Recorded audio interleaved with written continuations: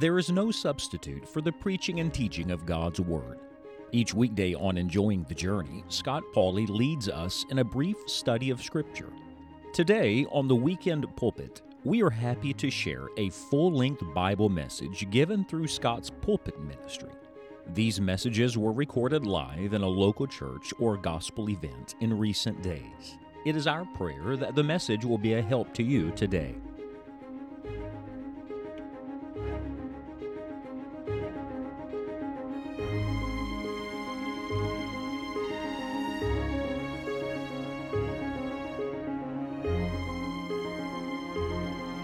I want you to open your Bible with me, if you will, please, in the New Testament to the Gospel according to Matthew.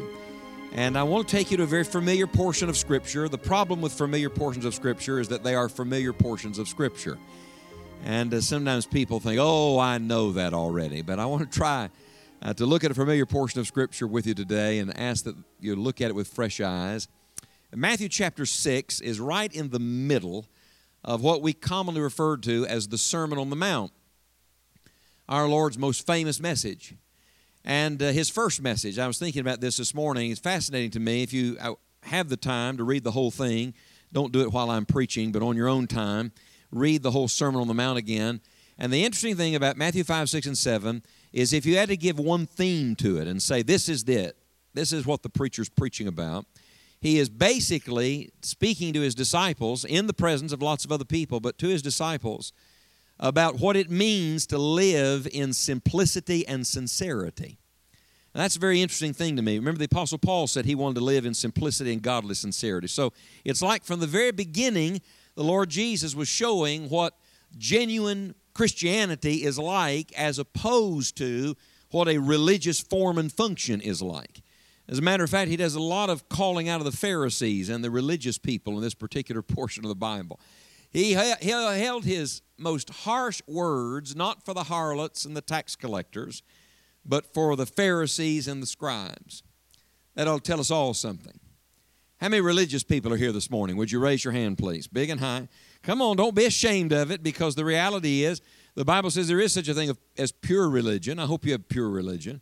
But the world would say we're religious people. I mean, you got up this morning and you got cleaned up and grabbed a Bible and came to a place of worship and walked in and said, God bless you to somebody. And, you know, from the world's perspective, they would say, well, those are religious people. But I want to tell you something. If all you have is religion, you have fallen far short of what the Lord Jesus Christ came to give us.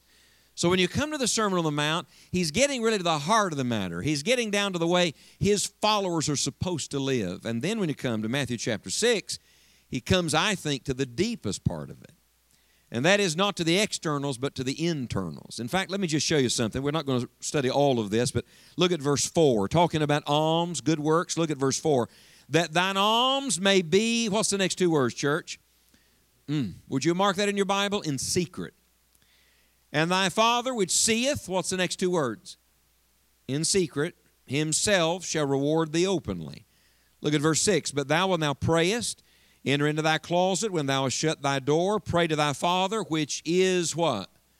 In secret. Would you mark it in your Bible? And thy Father which seeth, there it is a fourth time, in secret shall reward thee openly. Come down to verse 18. That thou appear not unto men to fast, but unto thy Father which is, say it please, in secret. And thy Father which seeth, in secret shall reward thee openly. You got to wonder, how many times did the Lord have to say it before we start listening to him? I don't know how it was at your house, at our house growing up. If my mama said it once, we were supposed to listen. All God's mothers said amen to that. And if she said it twice, we were really supposed to listen. If she had to say it 3 or 4 times, it was too late to listen. How many of you understand what I'm talking about? 6 times in one passage, the Lord says in secret, in secret, in secret, in secret, in secret, in secret. I believe this, the secret to open blessing is the secret life. If you ever see a church that's experiencing blessing, now hear me with your heart just a moment. If you see a church that has the blessing of God on it, it has very little to do with what is taking place just in their public meetings. It is not what goes on the platform that changes a church. It's what happens in a prayer room somewhere. if you see a family that has the blessing of God on it, it's not because they're spit, shine, and polish and say and do all the right things and have it all together. It's because somewhere in secret, somebody is seeking the blessing of the Lord. And if you see a life that has God's touch on it, I tell you something, it is not because of what those people are in public. It is because of what they are in secret, where only God sees. So when you come to Matthew chapter number 6, you're coming to the secret life.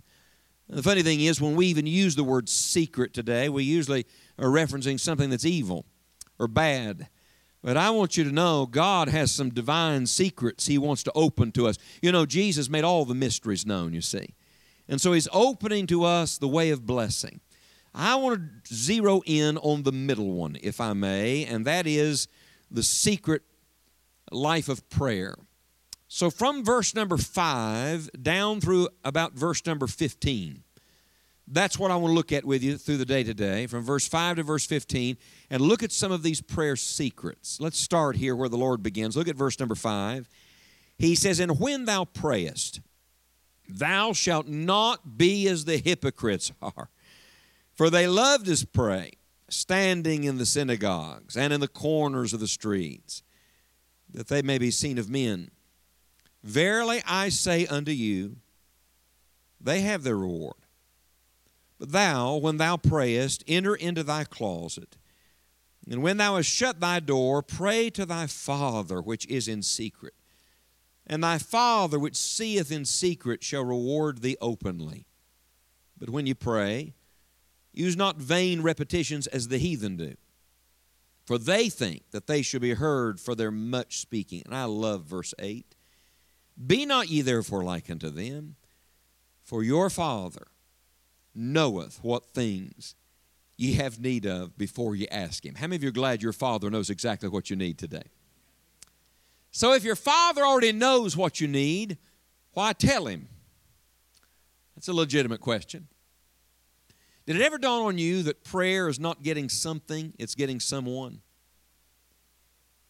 That the greatest answer to prayer is not that you got something from God, but instead you got to God. That the greatest privilege of prayer is not that you can say, well, this is what God gave me this week. No. The greatest privilege of prayer, friends, is that you and I, black-hearted, hell-deserving sinners who desperately need the mercy and grace of God every day of our lives, have the privilege and the opportunity of coming into the throne room of the Creator God of the universe. Think of that just a moment.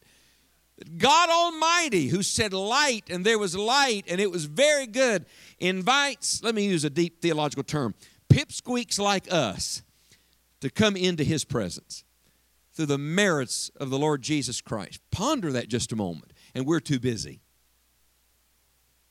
Too busy to pray. Too distracted to commune with God.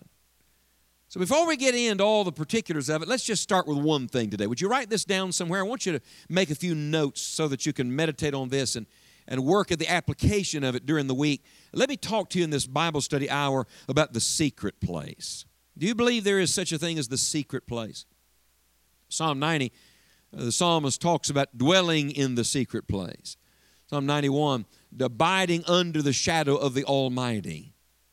Several years ago, I was preaching in Memphis, Tennessee. It was a revival meeting in a church I'd never been in before. Matter of fact, I had flown in just in time for the evening service and walked through the door. There was a younger pastor pastoring the church by the time that I was there, but the older pastor who had pastored that church for, I don't know, maybe 40 or 50 years, he was really one of God's men. I mean, he knew the Lord, walked with the Lord. I had never met him before, but I'd heard his name many times. I came to the door. I didn't recognize him, but he was the first person to greet me at the door as I came into the lobby that night, just before church. He shook my hand, he introduced himself, and I said, "Oh, I know who you are," and we chatted for a moment.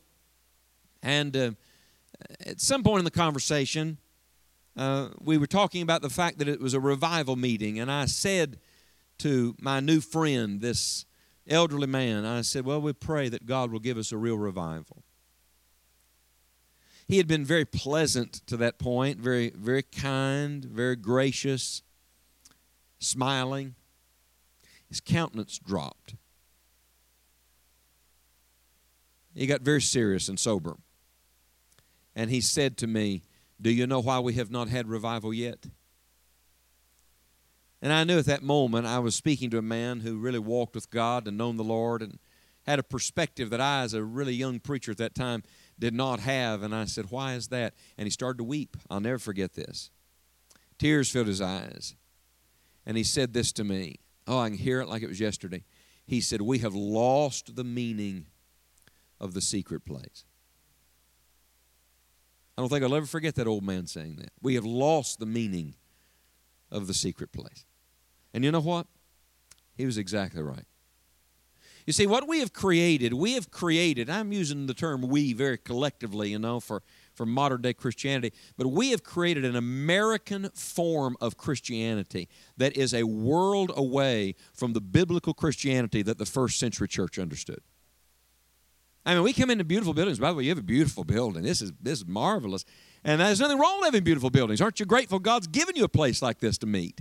And aren't you grateful to God for heat on a day like today? And aren't you grateful to God for the liberty we have to assemble together? I'm glad for all of that. But I'm going to tell you something. If we're not careful, we reduce our Christianity to the public displays and to what men see, and we forget that the engine that drives the whole thing and the power source that moves the church forward is what happens in the secret place. And before we get into this, I want you to mark something in your Bible. In verse 5, I want you to mark the little phrase, "when thou prayest." Do you see that word? Do you believe every word of Scripture is given by inspiration of God, church? No, nothing there by accident. Every word matters. All right, so when thou prayest.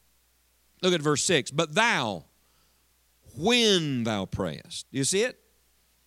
Look at verse 7. "But when you pray." You're noticing a pattern.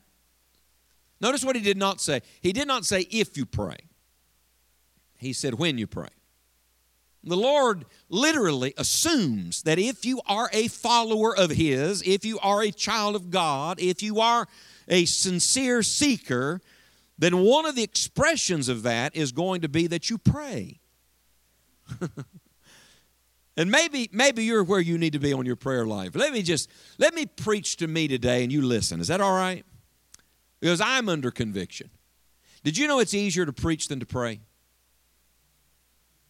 It absolutely is. Somebody says, "Oh, I wouldn't want to preach. I have to stand up there and talk to people." Yeah, but you know what's easier to do? It's easier to stand up and talk to a bunch of people than it is to have the discipline to get alone and seek the face of God alone. Old Dr. Rice used to say that all of our failures are prayer failures. Why would he say such a thing? Prayer is the only thing we're told to do in Scripture without ceasing. Now, if I wrote the Bible, aren't you glad I didn't write the Bible?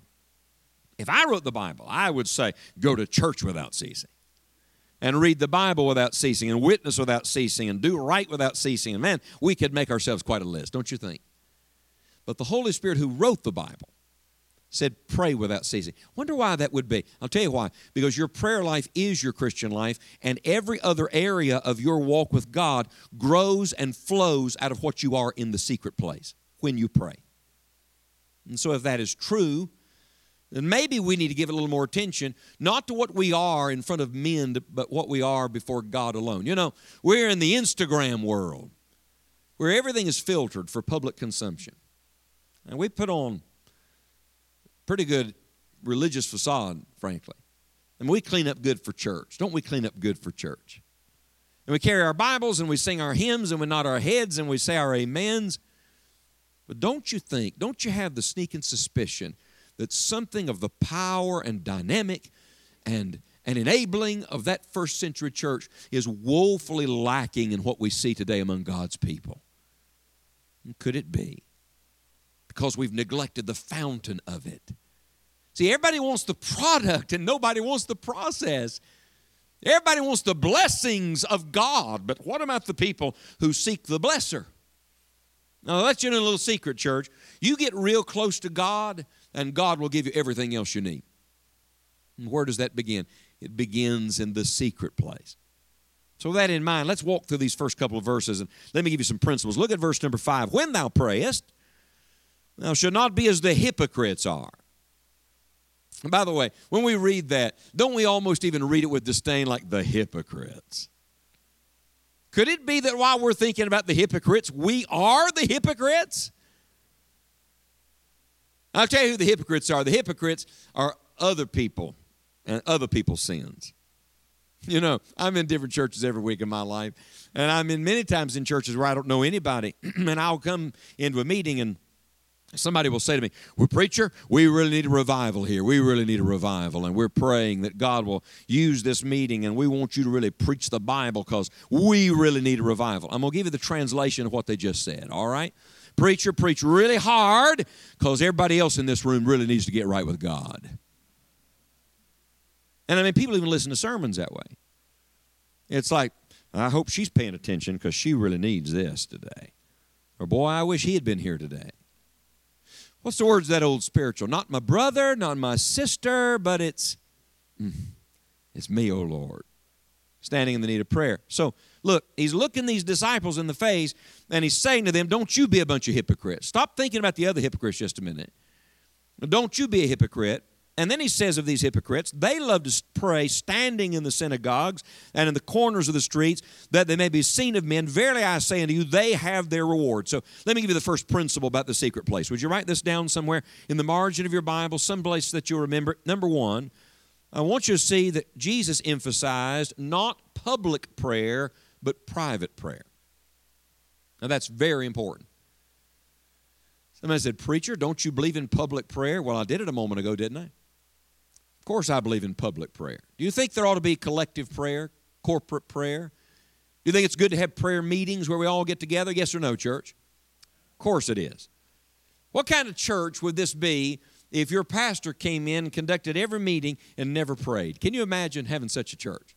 Somebody say, well, we wouldn't go to a church like that. No, we believe in public prayer. And yet, oh, I love this. Jesus backs up one step from that, and he says, let me talk to you about the private prayer. Let me talk to you not about the synagogues and not about the streets. Let me talk to you about the secret place. Why would that be? I'll tell you why. Because your public praying ought to grow out of your private praying. For example, we came to a worship service today. Now, whether it's a worship service or not, that's really between you and God. It's not a worship service because we call it a worship service. It's not a worship service because we preach on worship. It's not a worship service because even the person next to you is worshiping. See, worship is not a group sport. Did you understand that? Worship is the individual heart attitude towards God. So, you could come in here, you could sit in all three meetings today and not worship God. If I go stand in a garage, does that make me a car? Yes or no? No. Doesn't change who I am, doesn't change my nature.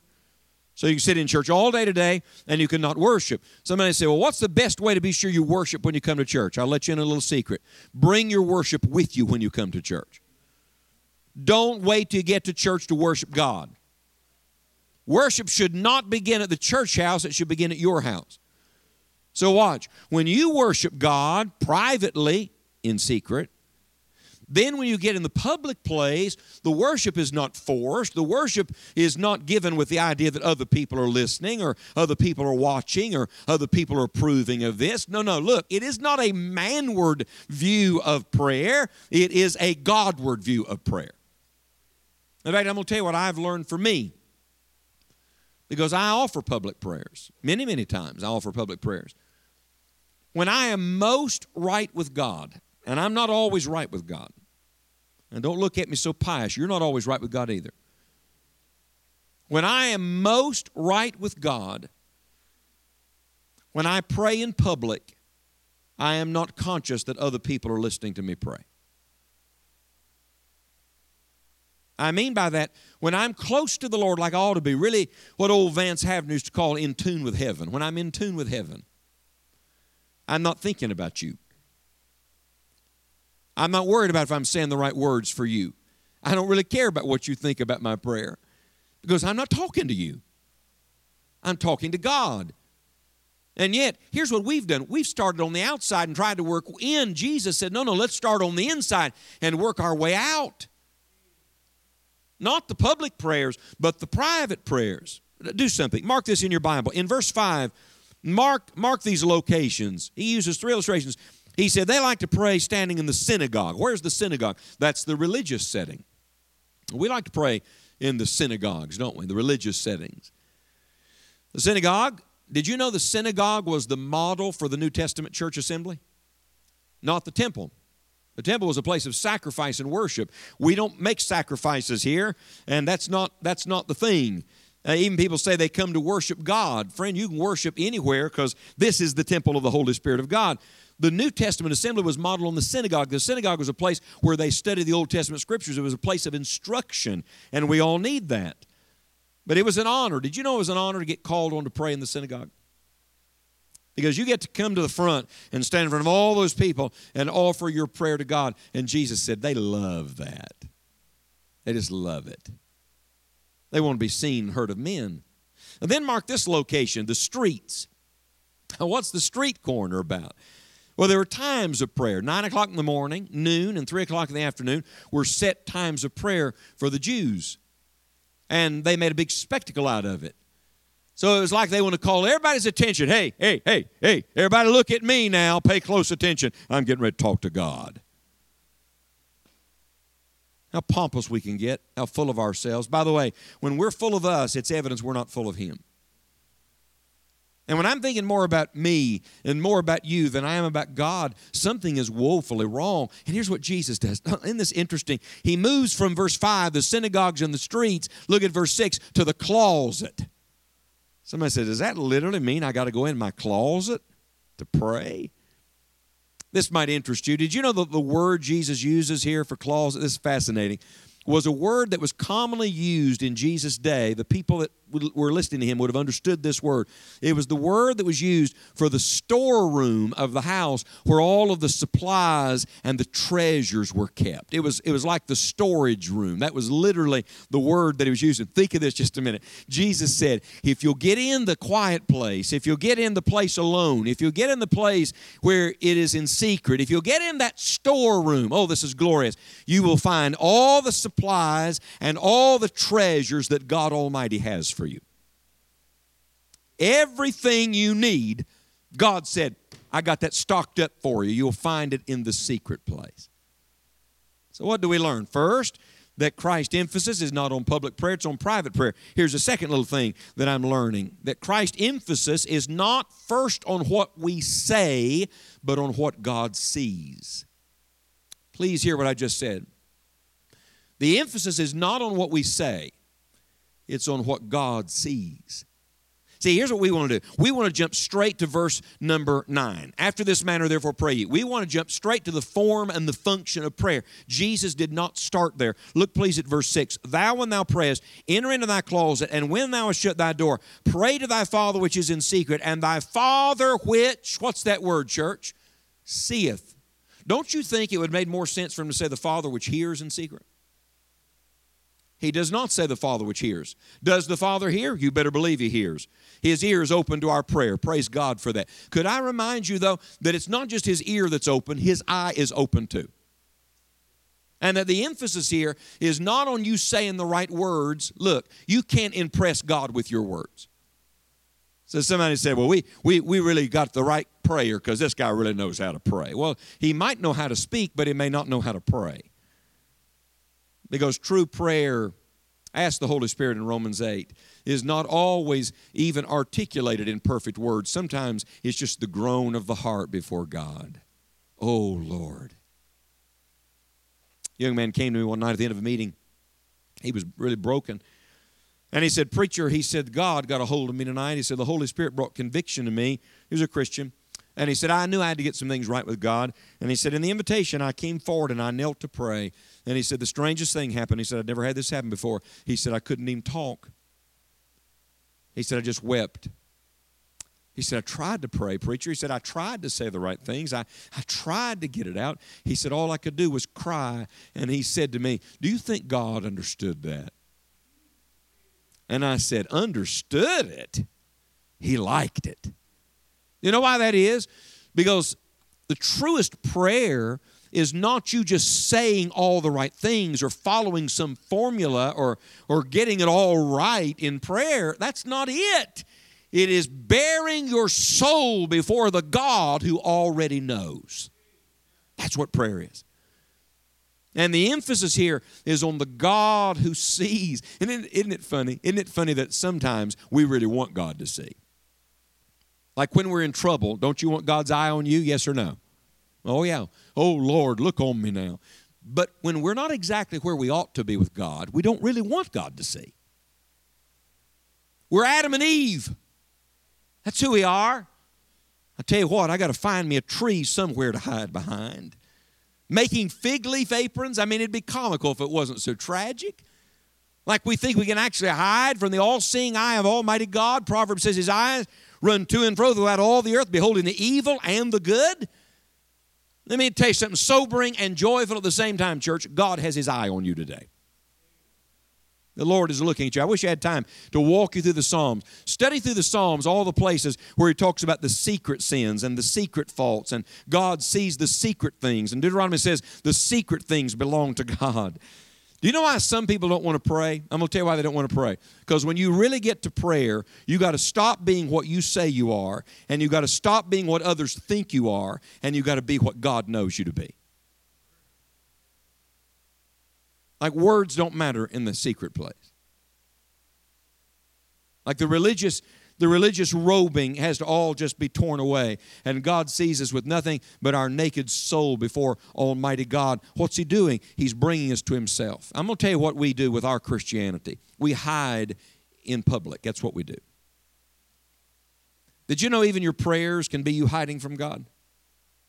You ever hear the expression hiding in plain sight? Have you ever heard that expression before? Hiding in plain sight? Do you know sometimes when we think we're most spiritual, when we're praying, we're actually the most deceptive, because that's when we're trying to manage God and manage our appearance and manage what we think and all that kind of thing. That's not prayer. I'm going to tell you what prayer is. Prayer is you coming into the secret place and stripping everything else away and saying, Dear God, you know me and you see me, and I'm just going to agree with you, and everything you say about me, I'm going to say, Lord, you're exactly right about that.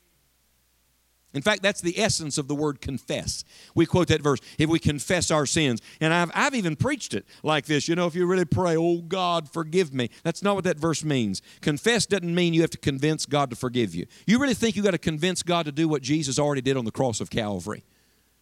Confess literally means say the same thing. When you say the same thing about yourself and your sin that God says about you and your sin, God says, that's good enough for me. And at that moment, you're forgiven and cleansed. And that only happens when we get real and right with God in secret. You know, when you're comfortable with someone, you can be quiet with them. Have you noticed that? Like Tammy and I, we can drive down the road, and we love to talk and spend a lot of time interacting with one another. But we travel a lot. We can ride along for 30 minutes. We can ride along for an hour sometimes. And she can be thinking, and I can be thinking, and we're not conversing back and forth. I'm perfectly comfortable with her in that. I'm perfectly secure in that silence. But when I get around somebody that I don't know, I have this thing like, I got to talk. You know what I'm saying? I got to say something. I got to fill the silence. You know what I'm talking about. You get nervous. You just start talking. You know what I've learned in prayer? I've learned in prayer that you don't even have to do all the talking. You can be still and just know that He is God. That in secret you can just enjoy the Lord. Let me ask you, sir, ma'am, young person, when was the last time you just enjoyed the Lord? See, most Christians don't even enjoy prayer. You know why? Because it's just the duty and the drudgery and the discipline of it, and they've never gotten to the delight of meeting with the Father in secret. Let me give you one more. What do we learn about the secret place? Well, look at it. In verse 5, the emphasis is on not on public prayer, but on private prayer. In verse 6, the emphasis is not first on what we say, but on what God sees. And then you come to verse 7 and verse 8. And notice, please, that the emphasis of Jesus is not on the form of prayer, but the faith of prayer. It's not on the form of prayer. It's on faith. Heart. Look at it. Verse 7. But ye, when you pray, use not vain repetitions as the heathen do.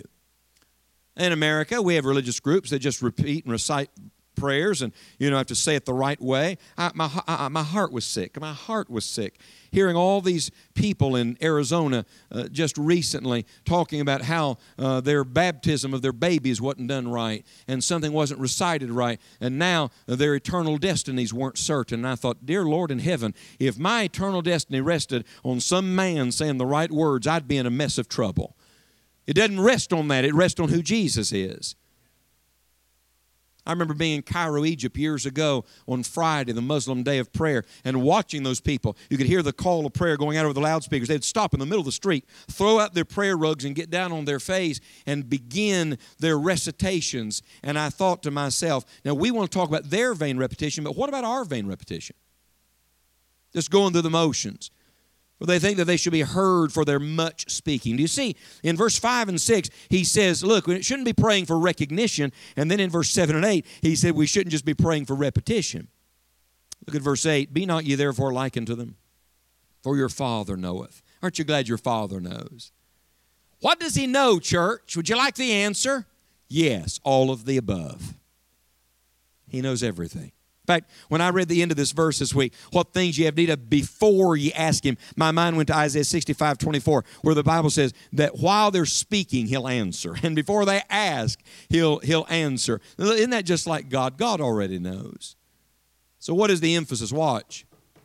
Not on you convincing God, not on you controlling God, not on you scheming and getting God to come around to your way of thinking, but rather you saying, dear Lord, I'm trusting you. I know your way is right, and whatever you choose will be right, and my faith is in God. You remember in the Old Testament, those prophets of Baal? They prayed for half a day. Think on that. Half a day. Oh, Baal, hear us. Baal couldn't hear. Baal wasn't real. See, you can pray a long time and not get your prayers answered. How about in the book of Acts? 2 hours in Ephesus, they cried out at the top of their voice, great is Diana of the Ephesians.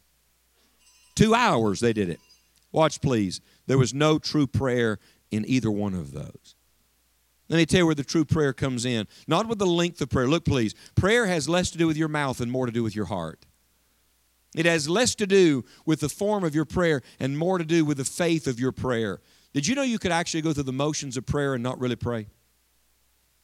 You could say all the right things, but if there's no faith, if there's no heart in it, what's Jesus doing? Oh, I love this. It's painful, but I love it. He's stripping away all the peripheral things, all the secondary things, and he's getting right down to the heart of the matter. And that is our life in secret. I want to ask you one question. It is this.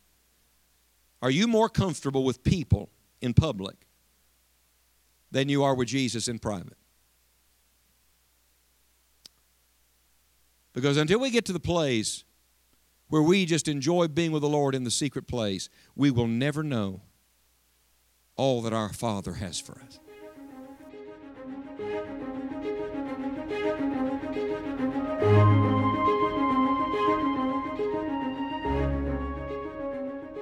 If this Bible message has been used of God in your life, or we can pray for you in some definite way, please contact us at enjoyingthejourney.org. We hope you will share the message with others who may also be encouraged by it. For additional full-length Bible messages, please visit Dr. Scott Pauley's YouTube channel. Tomorrow is the Lord's Day, and we want to encourage you to be faithful to attend a Bible preaching church in your area this Sunday. Thank you for listening to The Weekend Pulpit. And don't miss Enjoying the Journey Daily Devotional Podcast each Monday through Friday.